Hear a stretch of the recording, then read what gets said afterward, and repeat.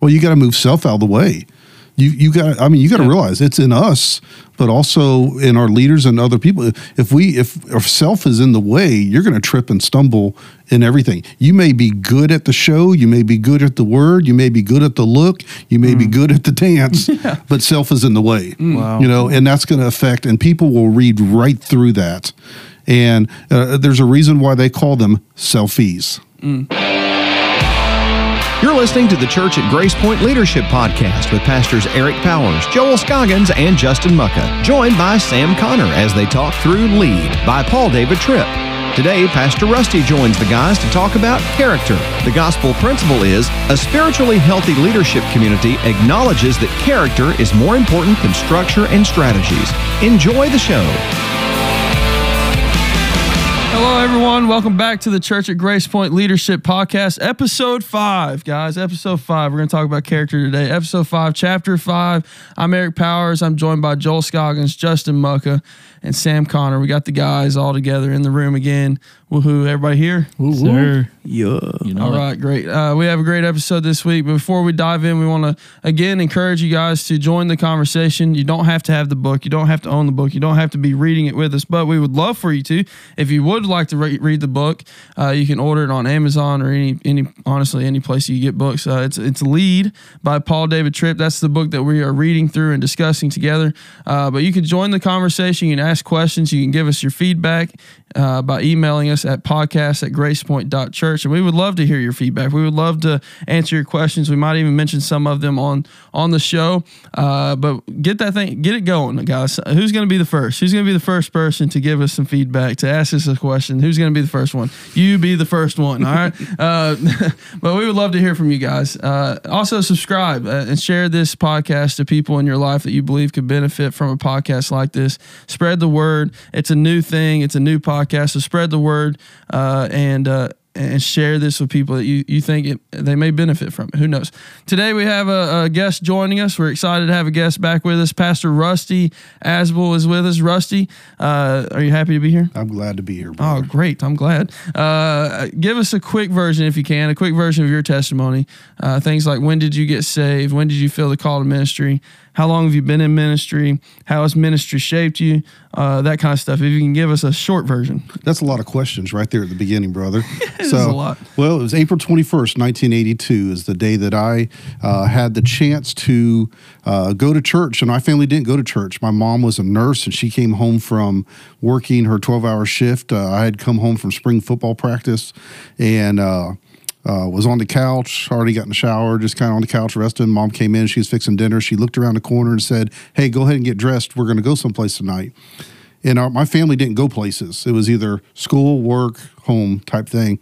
And so I saw it as any young teenager. I said, "Where are we going?" She said, "To church." And she turned and looked at me around the corner, and I was like, "Church? We don't go to church." And she said, "We are tonight." And so it was a little revival that a church nearby was doing. And that night, being an outdoors kid, that night they had a speaker that was a chalk artist evangelist and drew a lot of pictures related to scripture. And I wasn't really thrilled with it as a young teen until he, at the very end, drew an outdoor picture of the mountains, the river, the stream, the fields, and talking about in the beginning how God created the heavens and the earth. And he talked about that, and it really touched my heart, related to what God created for good, but yet Satan in this world tried to destroy. And in that moment of him drawing and still speaking, sharing scripture, me watching intently, he turned down the house lights and a black light came up, and that's where he brought sin in, and that picture changed from what was beautiful to what sin is. And that's the first night that I realized what sin was, and I realized it was in me, and that I knew that I needed to ask Jesus in my heart and life. So it was April 21st, 1982, and the next day I went back to school, and I had a friend in junior high, middle school that was named George D'Amico, and George was the pest of pests related to asking me to come to his church. And I mean, it might have been 100 times before that moment. And I was walking down the hall. I saw George at the end. He saw me, looked at me, ran to me, and he said, "Something's different. What happened?" And I said, George, I asked Jesus Christ in my heart and life last night. He goes, will you come to church with me? And I said, yes. So that next Sunday, began to walk to church. It's 1.5 miles from the house. And an incredible experience related to just being there. And as I got to the sidewalk to the church, looking at the church, I stopped, I hesitated. I was about ready to turn around and walk home because I was fearful of what was going to be there. And just then a little tiny hand reached under my arm, and I looked down, and it was one of my neighbors from down the road. Her name was Gladys Cotterell, and she said, it looks pretty scary, doesn't it? And I said, yes, it does. And she goes, well, let me walk in with you to introduce you to some incredible people. And God's got something special for you here. And that's how I walked into First Baptist, Newport Richey, Florida. And it was an incredible experience. And July 4th, 1982, not soon after, I was baptized on there. And so as a believer, that's where I grew up in student ministry. Learned a lot from student pastors, from pastors that were there, just kind of intrigued, worked, athlete, just kind of did a lot of different things. But the summer of my senior year, my student pastor resigned and went to another church, and I was bound and determined that I wasn't going to let things stop. And so with the help of 3 office secretaries, administrative assistants, they took me under their wing and taught me how to do things correctly. It was pretty important, that time frame. And we got to do some great events that summer, and went off to Palm Beach Atlantic University that following fall and studying to be a wildlife officer. That's what I wanted to be. And through that first semester, and I knew God was working in my heart and life, and came back home, and like anyone after a first semester break, coming home for Christmas, and I was exhausted. I was wiped out. I was not a great student, but I was on academic probation, but I had worked hard to get out of it. And about 8 o'clock that night, after I got home, I told Mom I was going to bed after dinner, and I was in bed from 8 till about 1 in the morning, and in and out of sleep. About 1 a.m., the Lord woke me up and said, get your running shoes on. So I got up, got my running shoes on. Above the house where I grew up in my neighborhood was the Newport Richey Recreation Center. And so I kind of made my way up there, and they had one light in the middle of that huge parking lot. And so I started running sideline to parking line, sideline to parking line, just doing back and forth, what we would call suicides at that point. And but in that one light, I would run into that light and out of that light, and back in and back out. And every time I touched the light, the Lord said, are you listening? And I'd run back through, are you listening? And so after doing the whole parking lot, I walked back through, I went to the center of that light, sat under that light pole, and the Lord said again, are you listening? And I'm like, yes, Lord, I'm listening. He goes, I want you to change your major. I want you to follow me. I've got something special in store for you. And that was the impression the Lord put on my life. Went back home, fell into bed, fell asleep, woke up the next morning and said, Mom, I know the Lord's called me into the ministry. And so that was that first element of life. I might have been at that point 18, about ready to turn 19 years old, and went back to Palm Beach Atlantic, changed my major completely, and started strong. And it was a new purpose, new zeal, and it was an unbelievable experience to see at that point what God had in store for me there. That's amazing. And you've been in ministry for quite a while. It's been 33 years. Yeah. So I've been excited from there, I met my wife, Stacy, at Palm Beach Atlantic University. She's a school teacher. After about a couple years of teaching, we went out to Southwestern Seminary in Fort Worth, Texas, and a great finding place out there in ministry, and an opportunity from there to High Point, North Carolina, Green Street Baptist, then to Decatur, Alabama, First Baptist Decatur. Then to Central Baptist Church in Sanford, Florida, and then for the last 17 years up here in Cleveland, Tennessee. Man, been all over the place. It's been exciting. It's been a mission field. Oh, yeah, for sure. How do you feel like this experience in ministry, this many, many years, how do you feel like it has shaped you? You know, we're all shaped in ministry in different situations. For me, I prayed a long time ago, Lord, if you can allow it to happen to me and not let it happen to somebody else, talking about the bad stuff, I'm willing to be that person. And so for the goodness and the tough things, I wanted to be the person. I'd rather somebody else miss something so it didn't hurt them and let it on me because I knew I could handle that. I was a tough kid. I kind of grew up on in my neighborhoods, with single mom for many years. And so for me, that all those things shaped me to this, from you look at the shape, spiritual gift, your heart, your abilities, personality, experiences, all that stuff shaped me. Everything that I look back now, I'm like, Lord, you had a specific and designed purpose for that incident. And so for that, my past has been, I would not change anything. Though some things were not great, I would not change anything. If it be with my family, if it be working in churches, if it be working with pastors, some that were great and some that were didn't need to be in the pastorate. And so, but it all shaped me to the person I am today, and I can't complain about that. Yeah, that's an incredibly bold and honestly a dangerous prayer to pray. Like, God, let this happen to me so it doesn't have to happen. That's incredible. It's amazing. I'm sure that being in ministry, as long as you have, with your experience, you have met many different characters. That's a fun way to put that. You've probably witnessed all kinds of character. I'm sure also that throughout that experience, your own character has been shaped, it's been matured, it's been molded, and maybe even challenged at times. I know in a short amount of time in ministry that I've been in, that I've experienced, that my character has been, questioned and challenged at times. And it's just, I think it's something we go through. It's also been matured and molded and shaped and stuff. And so I can only imagine being in ministry as long as you have, how much more, even more experience as you have with that. We all go through that in life, in a life of ministry. We all go through the shaping of our character and the growing and maturing of our character. And honestly, it's in life period that we face that. And it shouldn't surprise us, especially as believers, that we go through things that shape our character, that make us who we are, that mold us. That's not like a surprise or anything that we're going to go through that. We're told that we're going to go through things, right? But if you're choosing to live a life for Christ, your character is going to be put to the test to see if you mean it. I think it's going to be, we're told that, we're promised that, right? We're given a warning in Scripture that, hey, it's going to be put to the test. You've chosen this life. You've chosen to put your faith in Jesus. Now we're going to see if you mean it, kind of thing. And so the enemy goes after us hard, for sure. The enemy comes after us hard. He needs to find a weak spot. And today we get to see some of the weight of character. And what we mean by that is like this moral compass, who you are, who you really are, not just who you say you are, but how your actions show who you are. That's the character we're talking about. We're going to see the weight of that in our lives and how important it is for us to take this character thing seriously. Like, let's take it serious. I'm not just going to say that I love Jesus. I'm going to show you that I love Jesus. I'm not just going to say that I love people. I'm going to show you that I love people, that kind of stuff. So that's what chapter 5 is all about. It's about character.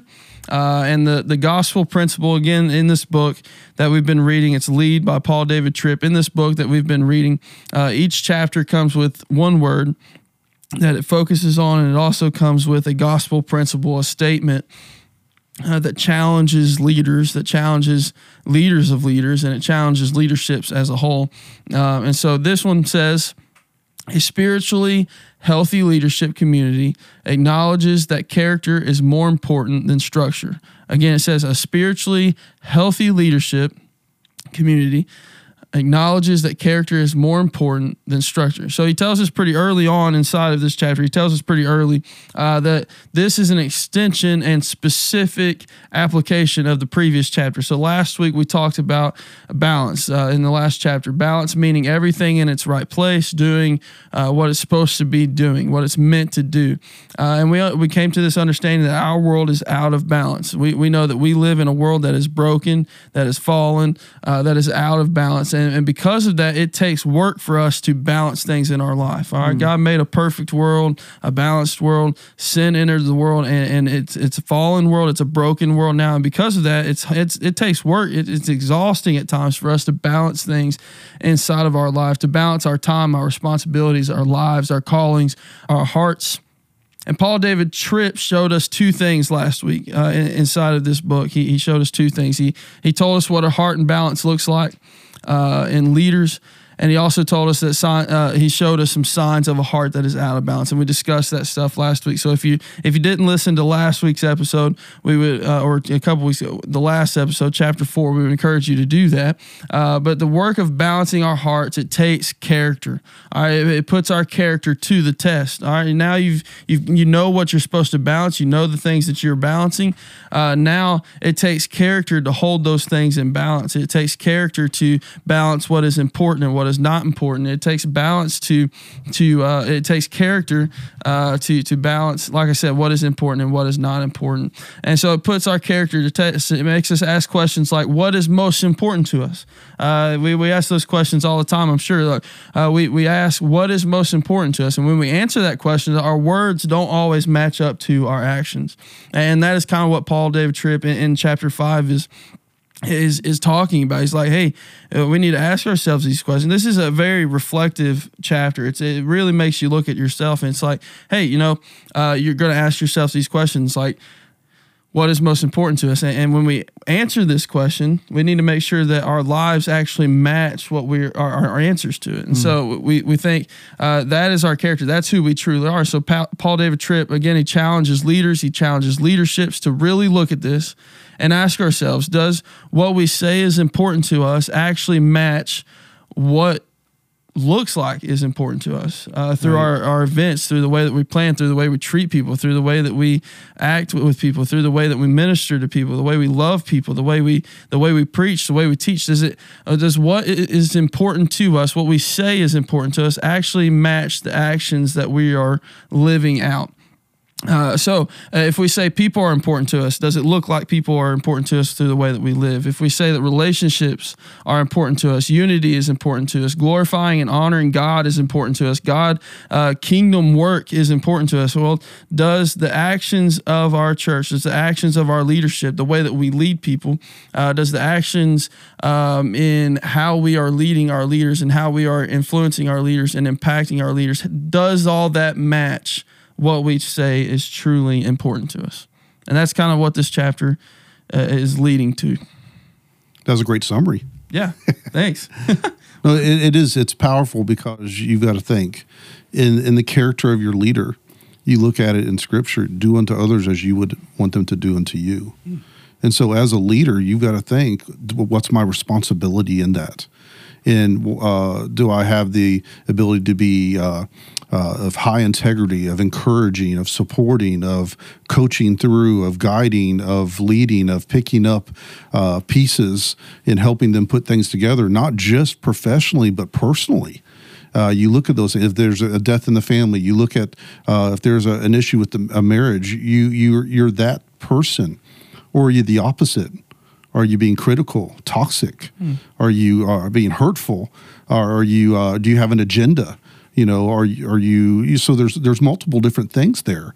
So as in this character, we have a high calling of being at our best. Many times when we are struggling being at our best. Yeah, I think that kind of along the lines of what you're saying is that character again points us to our motives. And we say this every single week. It really dives into the reason why you're doing things. It really puts that to the test of like, hey, your character says you love Jesus, but your true character says that you're doing this for self and for your own kingdom. Does that make sense? So your words, you're saying that you're doing this because you love God, but your actions show that you are actually prideful and you're building your own kingdom. And so motives, again, are put out in the open. And in this chapter, again, it's like we need to check our motives, check our hearts, because our character, what we say our character is and what our character looks like in the lives that we're living, it might not be matching up. Yeah, Paul David Tripp warns us of a shift that happens on the bottom of 101. And he goes and it talks about it in the middle of the chapter. And we'll get there about how this shift, from when we first start ministry, we do everything we say we're going to do, but as time goes on, we kind of lose those values. And I'm really excited to jump into this. It sounds fun. Absolutely. So there's two things that he's going to talk about today in this chapter, two kind of like subtitles to the chapter. And the first thing is this: it says what God says is important, and the second thing is how other things become important. So we're going to talk about what God says is important, which is exciting because it's convicting to think about what is important to God, and it should be, because it's like, all right, I've got to align my ways with God's ways. Like if I'm truly pursuing Jesus in this life, like I'm truly going after God with everything I've got, then my what is important to me needs to line up with what is important to him. So we're going to discuss that. And then we also get to discuss how other things become important. And that's easy for other things to kind of take that place, for other things to sneak into this path, because it's like, I've got a lot going on. I've got a lot of things. And so, of course, other things are going to become important. So it's going to be a fun chapter, I think, to discuss and to just kind of reflect on. And so the first thing, again, it says what God says is important. And I actually underlined the very first sentence in this, guys. It says, a leadership community is spiritually safe and prepared for a long-term and productive life of ministry only when what is important to God is not just theologically important to them, but is functionally important to them. So it's not just an idea. It's not just theology that you believe in and that you teach and that you think about out loud, but it's also your actions, right? It's also how your leadership and how your ministry is functioning. It's not just that you believe that God and his ways are important, but it's also that you are leading your ministry in that direction and leading your own life in that direction. Does that make sense? Yes. Then it goes on. Right after that, it says, the life and work of a leadership community is shaped not just by the gifts of its leaders, their vast experience, the force of their public personalities, entrepreneurial skill or vision, and strategic planning, but most importantly, by their values. So it like talks about all this stuff that are important, but all of that is shaped by what they value. So it's like their character shapes these things. And if we're not valuing the things that God values, like those stuff will come out eventually, like the shift we've been talking about, right? Over time, right? You could fake it for a little while, but your true character will come out sooner or later. Depending on different things that happen. Could happen sooner, could happen later, but it's going to happen if it's not placed in the right place, right? So, yeah, I mean, there's a lot of outside pressures on people, especially as you get older and life events happen, as you get married, as you have kids. That coupled with even the honeymoon phase of a job. It's really exciting to get started in ministry, but then criticisms start hitting and people start maybe judging you what you feel is unfairly, and you just kind of get past that that honeymoon phase of everything. Then your motives really start to become unearthed, really. It's if the calling isn't there, even back to that, if the calling isn't there for what you're doing, then you're probably going, let's not say probably, you're going to struggle, because the calling needs to be there, because ministry's hard, and he says, at the bottom of 102, most often this movement occurs in small increments over many years, so small and slow changing that it's hard to notice. I mean, there you go. Yeah. He tells us, I like how he words this. I think it's very important, but he says it's important for a ministry leadership community to keep asking the question, is what's important to God still important to us? Before we even get to that question, he says that it's important for a leadership to keep asking that question. It's not just that we ask it once. It's that we keep asking that question, like year in and year out. Before we even, youth ministry is very like routine. I feel like it gets into a routine. You do the things that you do in spring semester. You do the summer. You have your camps and all that stuff, and then fall semester looks very similar to. It gets into a very routine sequence all year in and year out, and so you enter into a year and you ask yourself, is what is important to God still important to us? Like, before I even plan this calendar out, before I even plan these events out this year, is what is important to God still important to us? Like, are we planning this with God following God first, like following His lead and planning this calendar out and allowing Him to show us the events to do, the things to do, how we, what we want to accomplish with these things, stuff like that. And so I think it's important to like underline doubly, like double underline keep, keep asking this question. It's not just I ask it once at the beginning of my ministerial career and then never ask again. No, it's all the time, constantly asking and reevaluating and wondering, is what is important to God really important to me and the way that I'm leading this leadership? You got to put that always up first and foremost. In seminary, one of my professors, a class of 55 of us, said, if there's anything you're going to remember from these 3 years, remember this one statement: ministry is people. And I thought, okay, I can write that down. I can remember that. But everything I remember from seminary, that's the one thing, quote, ministry's people. Because how true that is. Anybody can learn ministry. You can learn the functions of that. You can learn the form of that. But when you get in the trenches with people and the character of your care for people, what you're made up to be able to, by God, led by God, to do that, and to then look at each moment of each day. Lord, what song do you have for me to share this Sunday? Lord Jesus, what media, what slide, what verse to put out on social media this week? For my students, what do I need to bring to them this week in this series? What words do they need to hear? Asking Him to go before you, which He has, and He's already won the victory. Mm-hmm. We just have to make sure we're in tune with Him to be able to do that. And that reflects back on our character of how are we walking with Him every day to be sensitive enough to hear. That's good. It's so good. And so we ask this question, and then he leads to the fact that people stop asking this question and people move away from the answers to this question. Why? Because it's like we said, it's a slight shift. It's not even just like that they completely walk away from it, but it's a slight shift. So you may ask this question in ministry, and then you just kind of gradually walk. Why do you walk away from it? Well, you have success or busyness, stuff like that. It starts to creep in and distract us from continuing to ask this question over and over and over again. And so our values begin to change.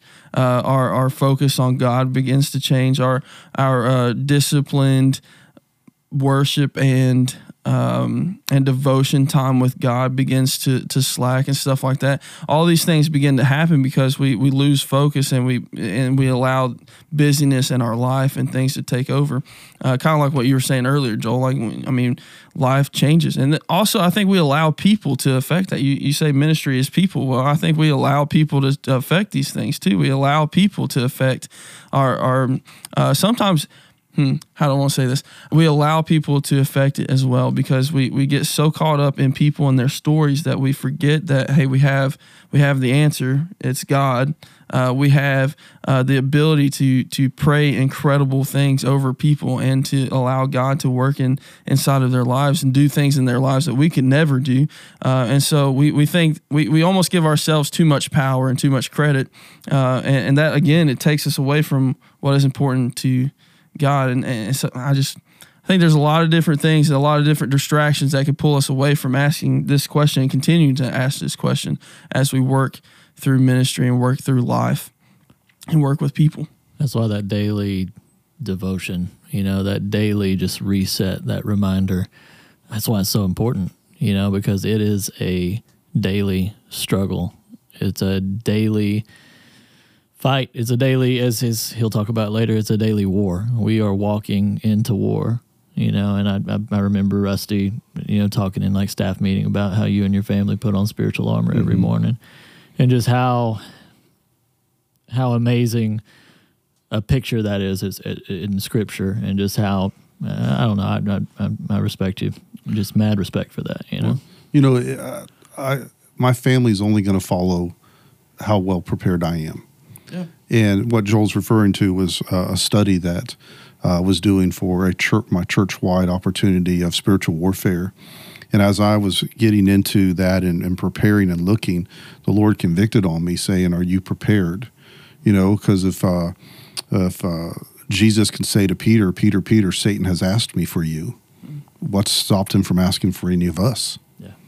You know, and so in sitting my young boys down and my wife at that point and saying, hey, this is a study Dad's going to do, and I want to explain to you, this is God. Jesus has already won the victory, but we have to talk about what happens in this world. Just like that picture of what God created for good and what Satan changed through that black light from my testimony. And so we did. And one of the things that came out of that little family meeting was standing at the door praying and putting on our armor of God, physically putting our armor together before we stepped out that door for our day. For at that point, it was elementary school for the kids, for the boys, my wife as a teacher, myself as a pastor.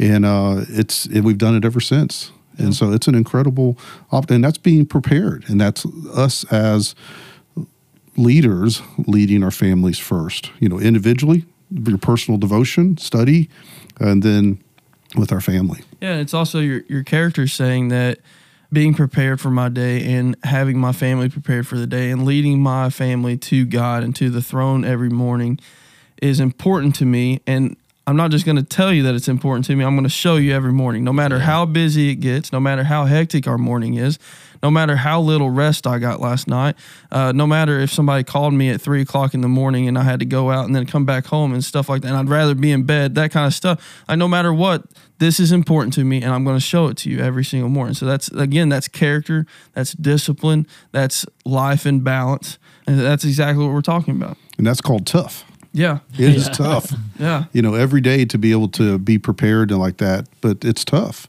But it takes work, and the work is worth it. Yeah, and I'm sure it would be so easy for you to, like in the small increments that we're talking about, to slide away from that. Like if you did get a bad night's rest and you're like, I really don't want to get out of bed this morning, I could sleep for another hour before I actually have to be at work. But if you sacrifice once, like if you don't do it one morning, then it's easier to do it another morning down the road, and then it just gets easier and easier in small increments. You're all of a sudden you're giving up that discipline, and then you're showing just this slack in your character, and so. Well, and that's all Satan looks for is that little crack. I mean, as a pastor, you're weary. It could be multiple hospital visits. It could be church members that are struggling with something, and you're trying to help them through it. It could be the ugliness of out of the spirit church members, if I could say it that way, who want it their way for they just want it their way. Mm-hmm. And it takes away the plan of ministry and the hope of ministry and the direction of ministry, but you're working through that.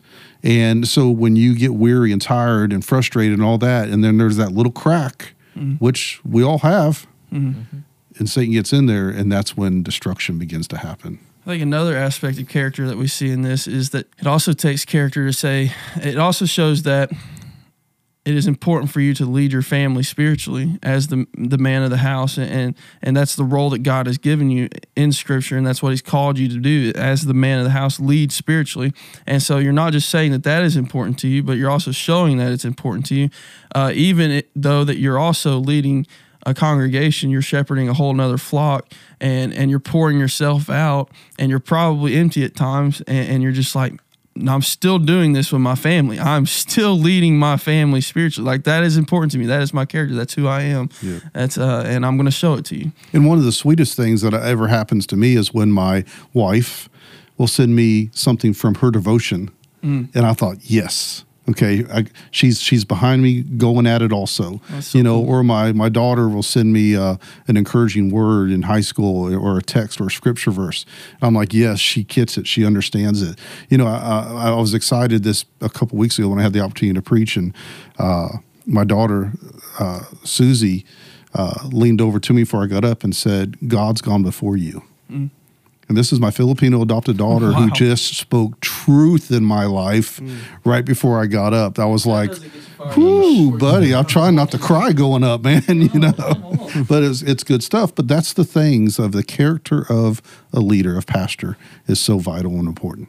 That's so good, and so he talks about this the fact that people in increments can slide away from this. They can, small cracks happen inside their character and think they fall away from things, and it gives us this nice reminder of, I think us as leaders, handle people like that in grace, like people that are falling away, people that fellow leaders that are falling away, stuff like that. We handle this with grace. Why? Because he reminds us at the bottom of 103, every leader of every ministry also does his work in the context of a world where evil is all around, where what God says is ugly will be presented as attractive. And so we live in a world where what God says is ugly, sin, is presented to us as attractive. And every leader is having to deal with that. So every leader is fighting that fight. Every leader is battling that battle. All of us in this room, all of us listening, we're all fighting spiritual warfare.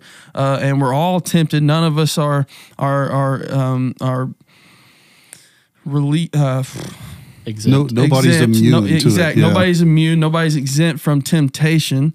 But the cool thing is that we all have, well, I hope, we all have a God inside of us that gives us the power to choose him over that temptation. Amen. But we have to handle ourselves and handle each other in grace, knowing that we're all fighting this fight. And so we need encouragement to stay in the fight. We need each other to encourage each other to stay in the fight, to remain, to remember what is important to God and make it important to you, and continue to live that out and continue to fight this fight, continue to walk and put one foot in front of another.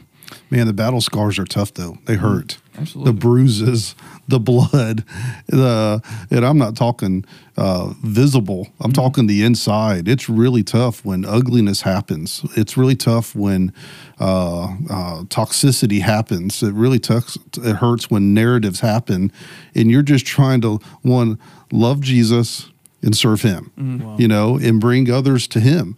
And so it's tough and it hurts. Yeah. And so being aware, noticing around you people, leaders, other pastors that are hurting.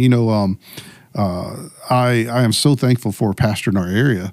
A year ago, this called me and said, "Hey, can I spend some time with you?" And we met at the famous Chick-fil-A, and had the opportunity to go through a book called Tempered Resilience. And it was incredible. And it was every Monday this pastor spent time with me like that. And as a pastor, appreciating that pastor, just helping me work through a troubled time, man, it meant the world to me. And to still have that connection now and knowing that the encouraging word we have with each other every time we see each other, we need that, but we got to be visible to see that and step up to be able to help people who may not have the strength at that moment that we may have. Absolutely, because if we're not there to help fellow leaders that are in pain, to lift them up, to encourage them, to help them heal, then it's very easy for their character to fall, their character to start to slip because of the pain that's happening in their life. Well, I've been hurt, so I'm walking away, or I've been destroyed, I'm walking away. Somebody said a lie about me, so I'm walking away, or somebody hurt me, so I'm going to hurt them back. That kind of stuff. So like that's the temptations that you're faced with when you're in pain and you've been hurt, and so if we don't, like you said, if we don't see fellow leaders that are in hurt, that are in pain, and we don't go to their need, go to their rescue, help them and point them back to God, and just help them to stay in check with their character, then they can easily fall away, slip away. Their character can easily slip away. Yeah, and I think we have to remember, he goes on right after that to say every leader of every ministry works in a world where the enemy lurks, seeking to divert, deceive, and destroy. We really just have to remember beyond sometimes the words that people are saying, I feel like, that there's an enemy on the other side, and that you really have to look past the actions sometime and realize that there's hurt in that person's life, that there is an enemy driving something in that person's life. And while they may be hurling blows and insults and whatever it may be at you, if you can focus on the fact that this is the enemy and do what God called us to do and restore and reconcile these people to God, then that helps that maybe that helps the battle scars a little bit. Well, it does. You know, Yeah. Stacy and I have this thing that we've said for years, and she said it to me after about our first year of marriage. I was working at the college as director of student activities, and I came home pretty frustrated about something, and definitely learned through that avenue how to handle my frustration a different way before I got home. And she looked at me and she said, "I'm not the enemy." Wow. Yeah. So Yeah. for 33 years, we have used that to each other, not in an ugly way, just to realize when something's up, hey, I'm not the enemy, because you can come across that way. Yeah. And to be able to help her spirit, my spirit, our unity together to not let Satan get through that is, hey, just remember, I'm not the enemy. Yeah, You know, good. it's That's powerful. really good. Really good advice. I actually think, even building off of that, what I was thinking earlier is like in this book, actually in like its entirety, there has been a reoccurring message of you have people going through the same things that you're going through. Like everybody's being tempted by this. So please use them, not like in the sense that that's the only reason you're talking to them, but in the sense that you have that ability to be in communication and community with other believers that are going through the same things. So hold each other accountable and really work with each other and make that a consistent thing, not just, once every time you think about it, but like really genuinely work on that and being that communication, set something up. If it's like a one-on-one thing, like it's a small group, like little leadership community that gets together, like just get together and hold each other accountable in these issues. Like that's something that will really help your character right there, because people, you can have them being a little bit blunt with you, because that sometimes helps me sometimes when someone's like, hey, Sam, stop it, you're being dumb. And I'm like, oh, wow, yeah, I didn't see that before, thank you. And sometimes we need that. And especially with this, like through all the battles we're going through, like that bluntness is not like they're your enemy trying to tear you down. Like you're saying, we're on the same side. We're trying to bring the best out of you, and we're trying to get that character, bring the best character out of you. And all of that, even talking with people, it's all pointing to Christ, and that's the purpose of that. And so I think like I could talk about like accountability partners all day, because I don't know, that it's helped me so much in my life. Like going into college, my first year, and having like my roommate and I knowing each other for so long, and us starting up that accountability partner meetings every, we would do it at one point, it was like twice every week, but it really helped me, and it really helped him as we're going through a part in our life where everything was really new to us. It was a whole new stage, right? So it helped us a lot, and I think it really strengthened our character doing that. I'm just going to keep plugging in the word character every time I can. That is what we're talking about. Yeah, but it's like, I don't know, it's helped me a lot, and I'm kind of sad that we've kind of fallen away from doing that. Now just saying things to say, I really think we should bring that back, but it really helped me, and so I will always tell people, like, if you have the opportunity to do that, we do have the opportunity to do that, and when done in the right way, showing that grace that God has given us, showing love to people, and rebuking them with that love, like it really, really is beneficial to your life. It really can grow you so much. That's good. So he goes into, he uses scripture, which is nice. This is always, that's one thing about this book that is incredible, is that it's covered up in scripture. And so he goes into a couple of places in scripture. The first one is going to be in 1 Timothy 3:1-7. And this is where he gets very specific on this is what is important to God. Okay. And so I'm going to go ahead and read it. The saying is trustworthy. If anyone aspires to the office of overseer, he desires a noble task. Therefore, an overseer must be above reproach, the husband of one wife, sober-minded, self-controlled, respectable, hospitable, able to teach, not a drunkard, not violent but gentle, not quarrelsome, not a lover of money. He must manage his own household well, with all dignity, keeping his children submissive. For if someone does not know how to manage his own household, how will he care for God's church? He must not be a recent convert, or he may become puffed up with conceit and fall into the condemnation of the devil. Moreover, he must be well thought of by outsiders, so that he may not fall into disgrace, into a snare of the devil. Yes, this is an excellent verse to really explain what is important to God. Bam, hit out of the ballpark right there. Yeah, absolutely. He explains all the qualities that God expects of a leader, of a person in leadership. And so one of the very first things you see that is important to God is what? Character. How about Amen. that? So he should be a person that is above reproach. It's his character, So one of the things I have underlined is at the bottom of 104, he says, leaders who have character lead with character, model what is truly important, and encourage the same in others. So it's not just that, first of all, so you lead in character. First of all, you have character. All right. So again, it's a personal change. It's change inside of your own heart, first of all. Then you lead in character. You then turn that around and you apply it to how you lead and how you are leading people and how you're encouraging people. Then you model that inside of your own life. So you're living it out. And then on top of that, you're going to take somebody with you and teach them how to do it too. Yeah. Right. Model's a key word. Sam mentioned it as an accountability partner or a mentor. Modeling's incredible. I can't tell you for years what I've watched. I'm a very visual person, but watched people and then asked questions about it.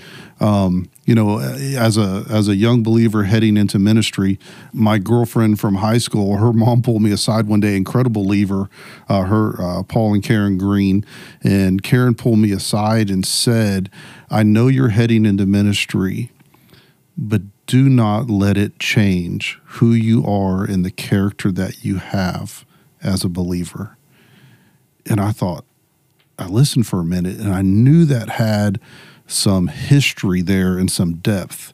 And so for them as a Christian couple, that modeled for me something that I never saw for a while. And then I kept looking at other pastors and ministers and such. So that modeling's crucial if you have not seen it before, but to look for people and to ask good questions of why they do what they do and to add to your life that. So I love the word model. That just really resonated with me on that. Yeah, it's so good. And I think it's important to see also that in this list of qualities and also in that statement, that character is so much more important than performance gifts. Like we are naturally attracted to the people that are super good at speaking and super loud and super good at singing. And we're attracted to the performance. We're attracted to the beauty and stuff like that. We're attracted to that thing, those things. But that is not what is important to God, apparently, because it's in his list of qualities here. You see one thing, teaching. That's the only performance gift that you see. And the rest of it is based on character. It's based on your heart. It's based on who you really are and how you're living that out and how you're modeling that and how you're leading people and how to do that. So we see that character is where you got to start. In your heart is where you have to start. And then how you do the rest of it comes from that character. Obviously, it's clear that God values character, but a lot of times we value other things like big personality, like you just said. We value ministry effectiveness and structure and how organized somebody looks and how good someone's preaching. And we twist that into thinking that they have great character. Later on, he describes, sayings, oh, it's a shame because they were such a, good preacher. They were such a gifted preacher, but we can skew giftedness for being spiritually in tune from the outside. Yeah, because our values change. And what's interesting about that is that this giftedness, we look at that, and that's how we hire people. That's how we recruit leaders. Yep. That's how that's what we look at, guys. We don't look at these qualities and think things like, I'm looking for somebody that's gentle. I'm looking for somebody, we don't look at these qualities. That's not the first thing we do. That probably it should be. And so it's a check to us, like how we hire people, how we recruit leaders, how we are, how we are, even our list of qualities for our leaders. Like, it needs to line up with these qualities, right? And so I think it also puts in check, like, how we hire people, what we look for in people, what we look for in leaders, what we look for when we're recruiting leaders, and people to teach our classes and people to disciple our people. That's important. And that right there sums up, most people to teach, but then everything else that comes behind that. Many years ago, I heard a pastor of education who was leading a conference for us. The question was asked, what qualifications do you have for your teachers? And he used this verse. But then he said, and someone asked, well, what about, the big, elephant in the room about drinking? And he goes, well, it's funny that you say that, because one of my key givers to our church, who is one of my key teachers when I was teaching this of our guidelines that we're going to have, he said, Pastor, you said that if someone drinks, that they're not able to be a teacher for this ministry. And he said, yes. He goes, well, what happens if I have one glass of wine at Christmas? He goes, is that going to keep me from teaching? And the room was silent. And then he turned around and said, this is what I said back to him. So let me ask you, are you going to let one glass of wine at Christmas keep you from teaching? And it wasn't the glass of wine was the issue. It was the spirit that came with that. He wanted everybody to be above reproach as they led the people of that church through Scripture and groups and discipleship and Sunday school or Life Point groups or whatever it may be. And it was very valid, because you got to look at the character of that. What does that mean? How is that going to be viewed under the leadership of that pastor with these other leaders that he's bringing along with him to lead people to Jesus? It was very in my face. Yeah. Wow, I got to think about that. Yeah. I think it's important when we look at character too, is that we shape our character like this out of love for God. Like, we allow God to shape our character because we love Him. We want our character, and we want to look more and more like Jesus and more like God because we love Him. It's not because we want to be good little kids and we want to follow all the rules and all this stuff. It's because we truly love Him, and we want this to shape us and to mold us and to change us and to make us look more like Jesus. It's the process of sanctification, right? It's the walk with Jesus is to look more and more like Him as we journey with Him. And so, yeah, this list of qualities should absolutely be how we look, what we look to when we are looking to hire somebody, when we're looking to recruit leaders. It should be the standard that we hold our leaders to. It should be the standard that people should hold us to. I mean, we are not above reproach. Does not mean we're above being touched. Like, that does not mean that people should just let us live however we want to. That means that we are held to these same qualities, these same Same qualities. standards. These same standards, these same qualities. Why? Because it is so critical. It's so important. And he says why on page 105. He says, a leader who is quarrelsome values being right and in control more than he values what God says is right in his heart and life. A leader who is not self-controlled can't say no to himself because he values what he wants more than he values what God wants for him. Guys, if I could teach some students that would be amazing. Literally, that is what we're trying.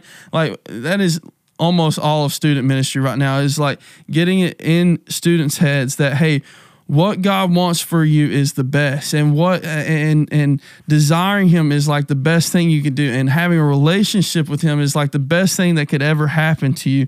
And most of your life is going to be spent trying to say what God wants is more important than what I want, and taming those passions and taming those desires and just choosing God constantly in your life. And so he says again, a leader who's not self-controlled can't say no to himself because he values what he wants more than he values what God wants for him. Every character quality on this list is a window into what God values most in the heart and life of those who He is called to lead. I would go even further to say that this is what God wants in the heart of those that He is called to follow Him. Not just the leaders, but this is what God wants in the people that are chosen to have a relationship with Him and chosen to follow Him as their Lord and Savior. Well, you got to move self out of the way. You got to realize it's in us, but also in our leaders and other people. If self is in the way, you're going to trip and stumble in everything. You may be good at the show, you may be good at the word, you may be good at the look, you may be good at the dance, but self is in the way. Wow. And that's going to affect, and people will read right through that. And there's a reason why they call them selfies. Didn't want to go there, but I just did. Come on. I love it. Bring it. Wow. Like Rusty's saying, it falls flat. Like ministry, like when the value, when the character, when all of that isn't there. I can speak to it from worship music ministry. When the Spirit isn't there, when you are not worshiping from the stage, when you're just playing through the songs and everything, it falls flat. Absolutely. Yeah. It's because you have no power That's right. to speak to the hearts of people and to right. change the hearts of people and to convict the hearts of people. That is the job of the Holy Spirit. That's right. When you're doing it in your own strength, it doesn't connect. But when you are solely focused on leading that way, leading that charge to the throne of grace, to the throne of God, then people, they sense it. People who are either in tune to the Spirit or people whom God is drawing to them, it's contagious. Absolutely. The next passage of scripture that he points our attention to is 2 Corinthians 5:16 through 21. And this is what it says. It says, "From now on, therefore, we regard no one according to the flesh, even though we once regarded Christ according to the flesh, we regard him thus no longer. Therefore, if anyone is in Christ, he is a new creation. The old has passed away. Behold, the new has come. All this is from God, who through Christ reconciled us to himself and gave us the ministry of reconciliation. That is, in Christ God was reconciling the world to himself, not counting their trespasses against them, and entrusting to us the message of reconciliation. Therefore, we are ambassadors for Christ, God making his appeal through us. We implore you on behalf of Christ, be reconciled to God.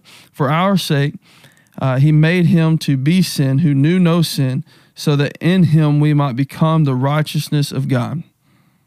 Guys, we talked about being ambassadors last week, and I might get us fired up last time. I'll keep it tame this week. But in this passage, Paul unpacks the redemptive activity that produces the gospel zeal that forms, shapes, motivates, and directs his ministry. And so what Paul David Tripp is saying is that Paul, it's because of what Jesus has done in us. It shapes our character. The gospel is not just a message that saves us. It also then takes us on this journey that shapes us and molds us and changes who we are on the inside. And it reconnects us to the Father. And because of that, everything about us changes. Our character, what is important to us, our passion, our desires, our life, how we conduct ourselves, all this. And so our character changes. And then that is the message that we are given to take to people, this message of reconciliation. Now we're ambassadors. We're not just we are begging people, earnestly begging people to come and be a part of the same thing. Yes, but this comes after we've given ourselves up and we've taken our power, and given it to God.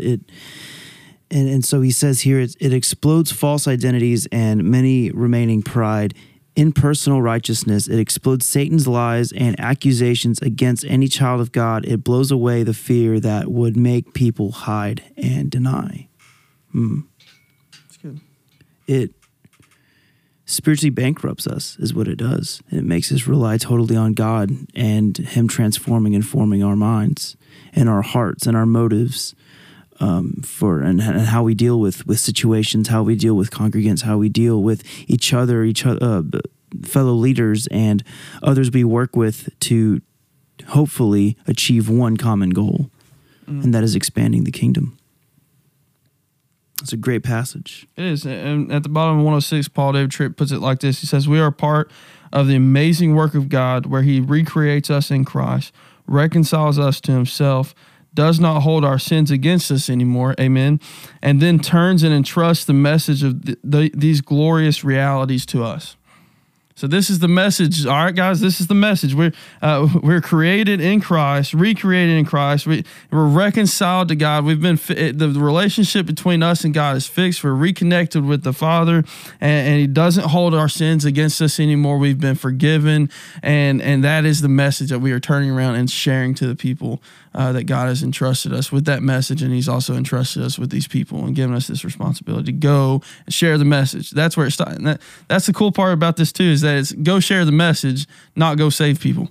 Thank goodness. Wow. Again, that's the Holy Spirit's job. That's right. As a kid, we used to line up on the line. You said, on your mark, get set, go. I think we just were given it right there. Absolutely. Yeah. Come on, that's so good. Only thing I wanted to add to that, at the top of 107, we have the mission, we have all of it, but again, just the importance of character and values. He says in the middle of 107, the danger in church and ministry leadership is that something else will begin to take the place of the gospel in your mind and heart, and if it does, you will no longer value what your Savior values or conduct yourself in a way that pleases Him.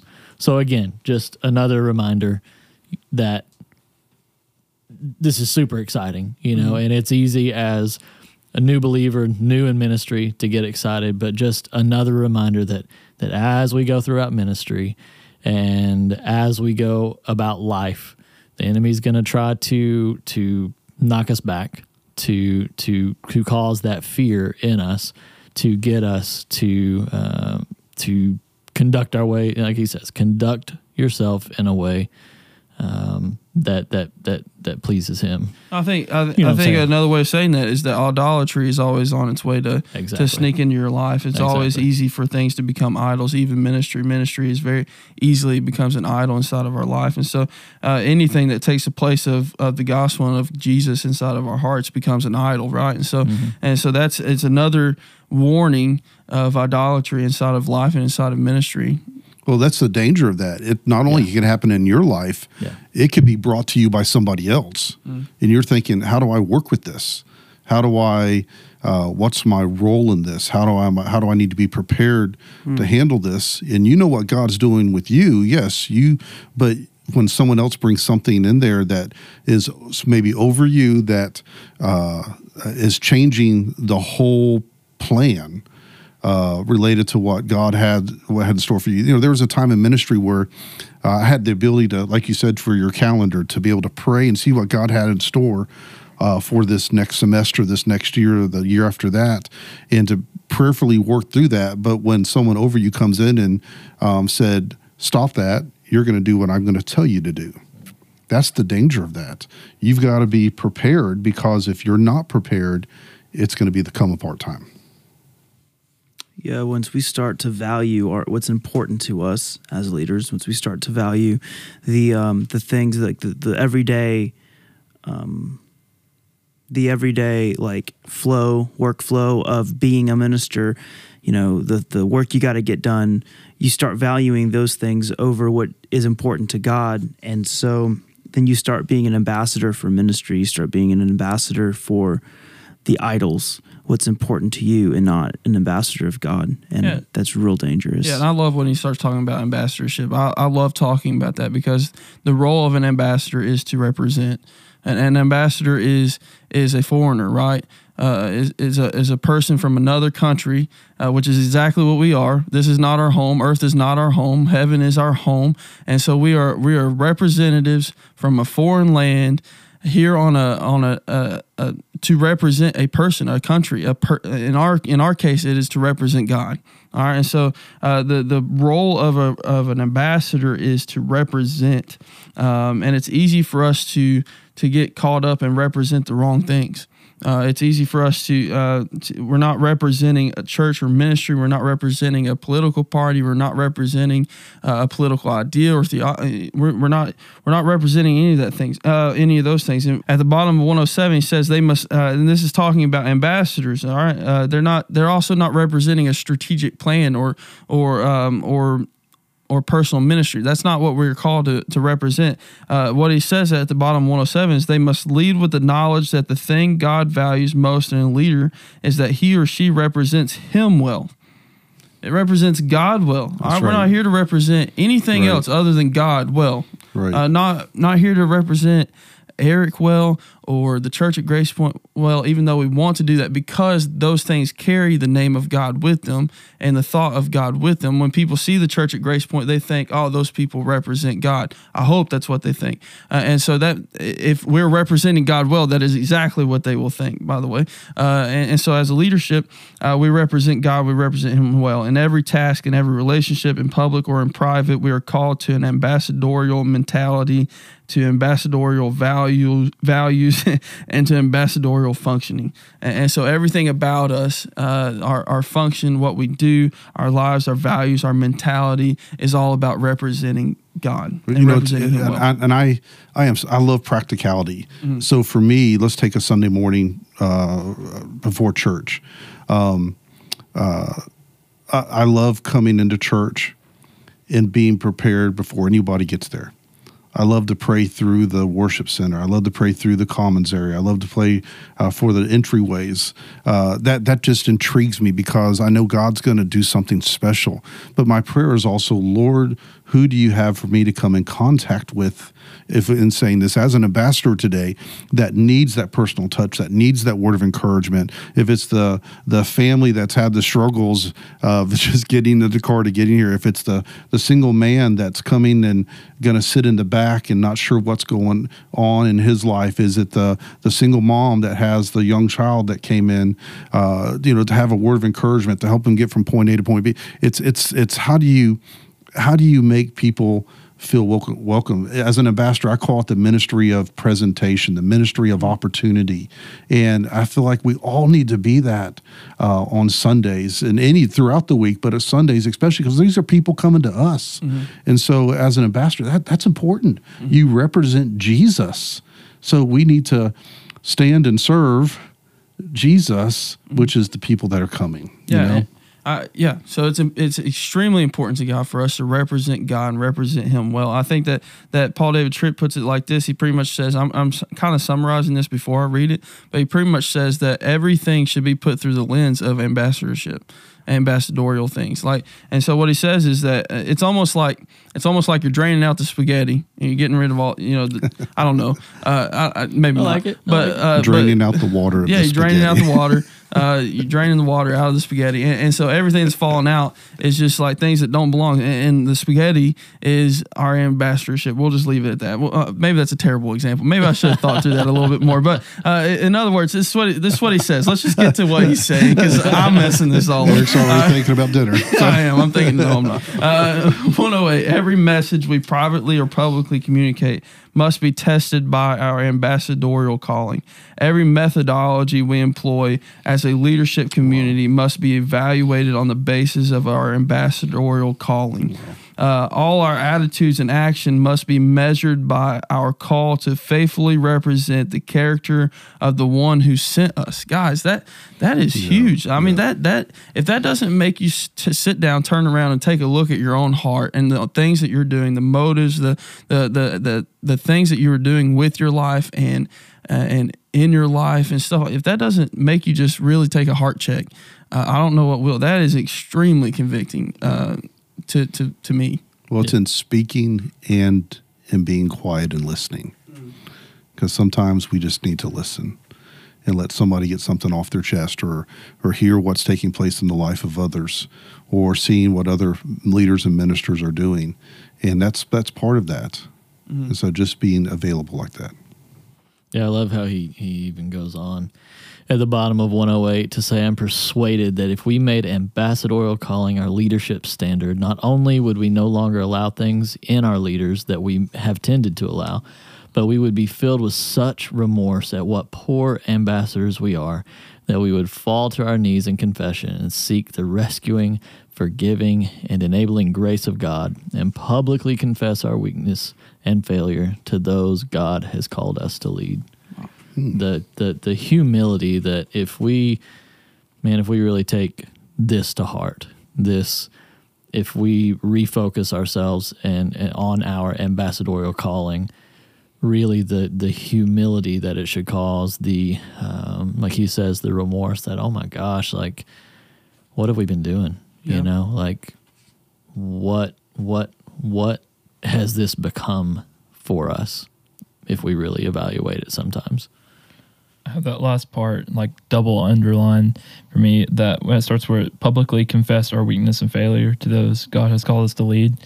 Like you said humble, and that's a great way to put that. It's very humbling to admit that stuff, and it can be really scary to be that open and stuff, but that just like showing those you lead that you don't have it all together is one of the most important things you can do as a leader, because it shows them that like, hey, I'm still working through the things. I'm still in the trenches with you.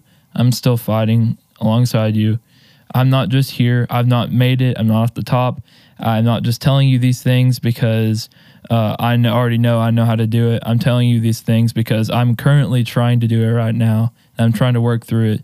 And that I mean, just it's so encouraging to people that are still struggling, that are under your leadership. Like, hey, if the guy that's leading me is struggling with this too, we can work together in that.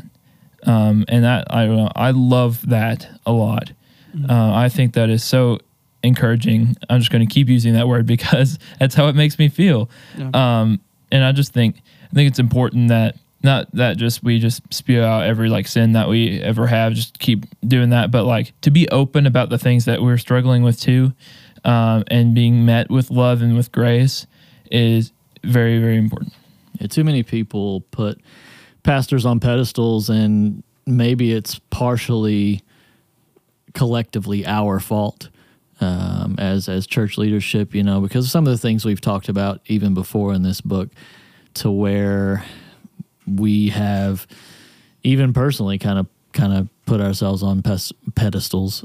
But all the more reason, Sam, like you're saying, to be transparent and to say, look, we're in this same fight. You know, God has called me as a pastor. He has called me to equip.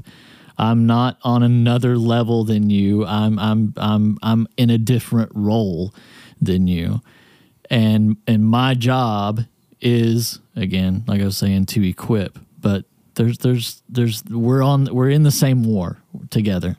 You know, sometimes I saw this at the very end, and I've thought about this many times. Sometimes we have to, because of all that we deal with, we have to rescue us from us. Mm. Yeah. You know, we when we are so prideful in what takes place, what we do, what we accomplished, how much money we took in, how many nickels and noses, all this stuff. Sometimes I heard it say this one time. Sometimes even the life-saving station needs to be saved. Yeah. Rescue us from us. Well, that's the difference between putting faith in God and putting faith in your leader.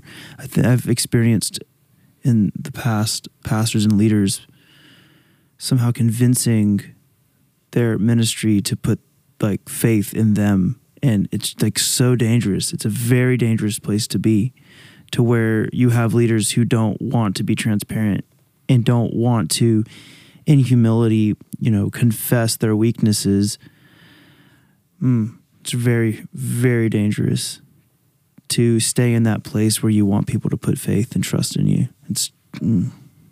I couldn't live like that. Yeah. So he brings this section of what is important to God content in with ambassadorship. Like that's the last thing he wants to leave with us. And I think that's very important for us to see, is that this is the last thought he wants to leave with us. And that's how important it is that we put ambassadorship, representing God well, knowing God and letting God be known at the top of our list, and everything else just kind of sifts through that. The things that we do, the things that the people we employ, the methods that we use, the events that we throw, everything kind of sifts through that. Are we representing God well? Are we representing God at all? And so that it kind of goes through it just kind of sifts through the lens of ambassadorship first. And then he moves into this section, how other things become important. And so he brings to our attention that every leadership community needs to recognize that ministry is an intersection of many competing and conflicting motivations. And so in other words, he's saying, what we all have to realize is that every day we face a couple things. We face, what is important to God and what is important to man. Are we going to live out God's will today, or are we going to live out my will today? We face things like that, all right? And so when we face those things, we're in war between those two things, right? Those things are at war with one another. God's will, God's way versus our way and man's way. And so in this way, ministry leadership is war, and we cannot approach it with the passivity of peacetime assumptions. We can never show up at work in the morning, guys, with just like this feeling of peacetime, that we are at peace, that this thing is over, that the war is over. We can have peace in God knowing that the victory is won. Yes, absolutely.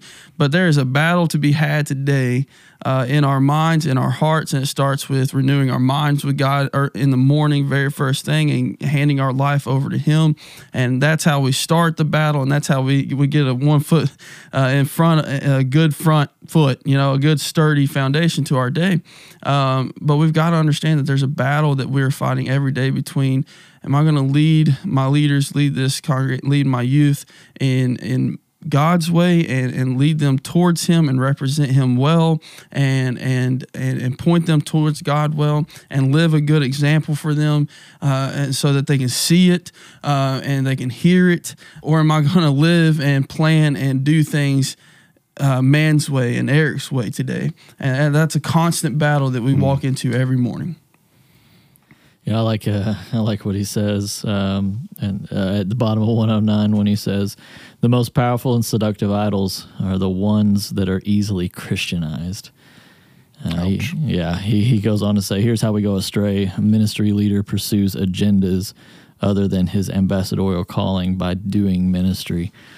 It's too easy. It's too. I mean, I think we've seen it in publicly, with a lot of these pastors and ministry leaders who have maybe become celebrities from ministry. Maybe on smaller levels in smaller towns, you see the people who are praised for their ministry pursuits and what they've accomplished. It even goes on 1010, and man, I just love the way he writes all this. Sadly, noble ministry leaders become ignoble ministry leaders, and because their hearts have been kidnapped, they are the ambassadors of false gods, power, fame, material things, control, acclaim, money, or the world's respect, while still doing ministry. Wow, that hurts. Ouch. Call them out, dude. And the tough thing that hurts about that's our brothers and sisters in the Lord. Yep. Yeah. Exactly. And so you want to look in the mirror and go, Lord, please don't let me. Please keep me from that. Please correct in me if there's something that I've seen or done that is leading me that direction in my ministry. Gosh, you don't want that. No, you don't want it in your life, and you mourn and your heart breaks for them. Yeah. Right, to see that, and just like, and you want to reach out, and you want to be like the light bulb for them that sees it and it exposes it, and it's like, so you just sit there and your heart breaks for people that do reach that point. Right. that kind of reminded me of. Sorry to laugh. It's kind of a funny thing where I no, it's just hear me out. I remember a more public ministry figure or something. I saw something where they were going through a struggle, and I don't know why I felt inclined to do it, but I went on Facebook, I found them, and I sent a message and just said, hey, praying for you, hope everything, works out for the glory of God, something along those lines. And then I realized it was the wrong person. Totally different person. Oh no, that had like the same name and stuff. But then I started thinking, I was like, well, maybe that person, maybe they needed you it too. You never know, brother. Never know. So it was one of those like I literally just kind of jumped after I realized it. I was like, oh, what did it? I just said that to the wrong person. But yeah. You send something out, you never know what God has in store. But it just completely random story that reminded me of.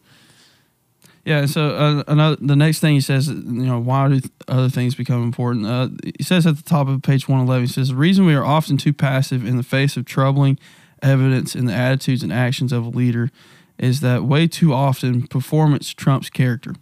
Okay, so what he's saying here is that, like, why is it that we don't, go and talk to these people? Why don't we talk to our leaders and show them that, hey, I think that, some things are going wrong here. Why don't we do? It's because in our minds and in congregations' minds and people's minds all over the place, a lot of times performance trumps character. And so you start hearing things, and he gives a list of statements that you start to hear. It's like, but he's such a gifted preacher. But look at the numbers of the people we have come to Christ. But look at how our church has grown. But think about the number of churches we have planted. And so you start seeing people start listing off the successes and the numbers and stuff like that. But yet there's still character that needs to be in check. There's still character that has to be looked at. And so what it says is, few leadership communities say that they have come to value performance over character, but performance becomes the logic behind not dealing with issues of character. That's crazy. Mm-hmm. And I apologize for interrupting. No, but I was just going to read it again. What's great? Read it again, because it's powerful. Because in small and large churches, if you ever heard, there's a quota system. A quota system is, how many people did you share Christ with this week? How many people did you win to the Lord? How many people do you have being baptized this Sunday? How many people? How many? It's great. It's not that we're not sharing Jesus. It's not that we're not having people baptized. It's not that, but the quota system, and they won't come out and say it, but it's there. Yeah. And it's based on your performance. And if your performance isn't there, see ya. Yeah, and it's not just that, but if your performance is there, then if you have character issues, we'll sweep it under the rug. We'll ignore your character problems. We'll ignore the things about your character that are unbiblical and wrong and sinful, because your performance is here. And so you start hearing, like, he's such a gifted speaker. He's such a gifted preacher. Right. Look at all the people he saved. And so you start seeing all these numerical successes. Correct. And all of a sudden that overpowers and it shadows the character flaws, the things that are actually need to be addressed, that actually need to be dealt with, that actually need to be brought to light. Those things are swept under the rug. And that goes back to the very beginning. Just touching base on that is the leadership community. Whoever that leadership community is of that situation or that church has to realize we can't overlook these things. Yeah. We have to help. We have to encourage. We got to support, but we have to correct. Yeah. And there has to be an atmosphere that allows that to happen. If everybody's bought into the same performance stuff, if everybody's bought into the same numbers and everybody's celebrating the same stuff, then it's very easy for a whole leadership to be under the same mask of, will allow those character things to disappear. I'll stop before we get going down the wrong word. Well, that's exactly why, church metrics. I mean, that's a big thing in media communications, these days, like trying to track this and track that.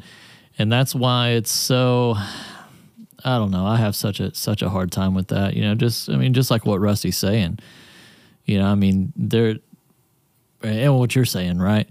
These quota systems, they can point to decisions that might have been made, but also, pointing back to what Rusty said, about ministry as people,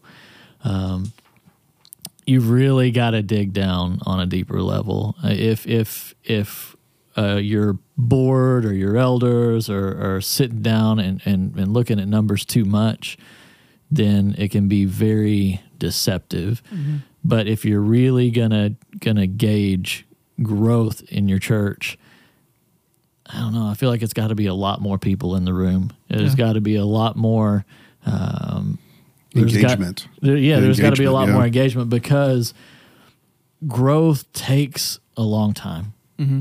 It can. I mean, God can do a lot in a little. There's God can do 10 years in 1 minute. He can do that kind of work. It's not always that way, right? But if you care as church leadership, then you'll want to sit down. You'll want to hear about these small victories in people's lives. You'll want to celebrate those small victories. Yeah. And that's how I would say that's how that that God is moving through your ministry. I think the situation that we're describing, though, is actually written out on the bottom of page 111, and I'm actually going to read a whole paragraph, guys. Bring it. In the beginning of a leader's ministry, there's high level of concern for character and a whole lot of loving encouragement and accountability. So, in other words, it's saying at the beginning of somebody's ministry, they're under observation. People are watching them very carefully. People are looking at them. They're holding them accountable. They're encouraging them. They're loving on them. They're checking their character, right? And getting to know a leader, he's watched carefully for how he does his work and relates to others. He is surrounded by the kind of community every leader needs. But as the months and years go by, then the leader's gifts bear fruit in rich and exciting ways. The leaders around him begin to close their eyes and shut their ears. Maybe it's anger in a meeting that is not addressed, or an attitude toward an employee that is not confronted, or something inappropriate said about a woman that is not addressed. This powerful and effective leader now has the power to silence needed gospel voices in his leadership community. Fellow leaders become comfortable with resting the promptings of the Holy Spirit. Things are said and done that they know are wrong, and when they happen, there is a check in their spirit, but they fail to respond to the prompting, and they sit in silence. Why? Because a leader is all of a sudden super successful, and you're seeing numbers, and you're seeing people get saved, and you're seeing people show up and through the doors, and then all of a sudden your values go out the door, the character checks go away, and all of a sudden they have too much power and they have too much say, and their character is not in check, and you're not looking as close anymore, and you're all of a sudden you're silenced, and you're not just silenced, but you're ignoring the Holy Spirit's conviction inside of your heart. So not only are you ignoring the sin in somebody else's heart, you're also ignoring the Holy Spirit talking to you. You're ignoring God's conviction on your own heart. Compromise both ways. Absolutely. It's dangerous. It is. So that's how things become more important than they should. Compromise, numbers, success. So, yeah. And then it leads on at the bottom of 112. He says, the castle he has built has become more precious than his soul. And that castle is, and if the whole leadership is being silent, then the castle has become more important to the entire leadership. It's not just to him. It's not just that it's more important to him or her than his or her soul. It's also more important to the entire leadership than that person's soul. It's more important to me to see the success of this church than to call out your character flaws and to bring that out into the open, and to pursue your soul on behalf of God and to point you back to God. It's more important for the success of this church. That's pretty much what you're saying, right? You know, it's the same way in which, honestly, we sometimes become Pharisees. You know, it's literally easy to sit here and to read about this and to point it out, but it still exists in probably more churches than not in the world, right? It's the same way we read the scriptures. We look at the Pharisees and we say, oh my goodness, like, look at what these guys are doing. This is ridiculous. Like how they're blowing this out of proportion. They're making so many rules.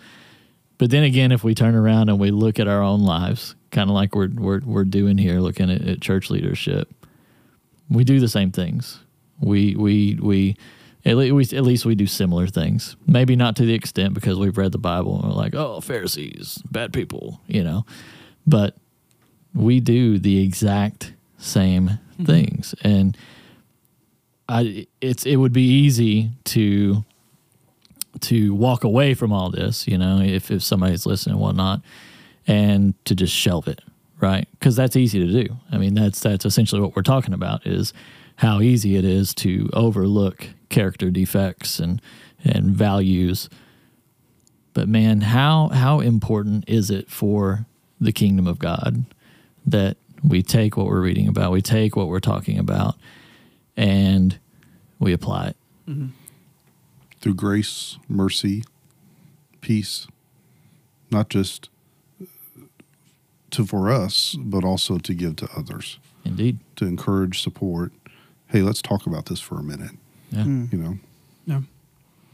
Last thing I have underlined on page 113 says this: every ministry leader is the object of God's satisfying grace. I think we have to remember that through all of this, throughout this entire process of thinking about character and thinking about correcting character and stuff like that. Every ministry leader is the object of God's sanctifying grace. When it comes to the true values of our hearts, sanctification progressively exposes, convicts, reclaims, and restores. Our hope is not that we will always get it right, but that God will never forsake his sanctifying work. It's a good word. That's a great word. And so, in other words, as we walk through this, as we live this life, our character sometimes, it may slip, it may fall, we're gonna mess up. And the beautiful thing about grace and the beautiful thing about this journey with Jesus is that his sanctifying grace is never going his sanctifying grace is never going to forsake us. It's never going to leave us. It's going to continue to pursue. It's going to continue to convict. It's going to continue to reclaim. It's going to continue to restore.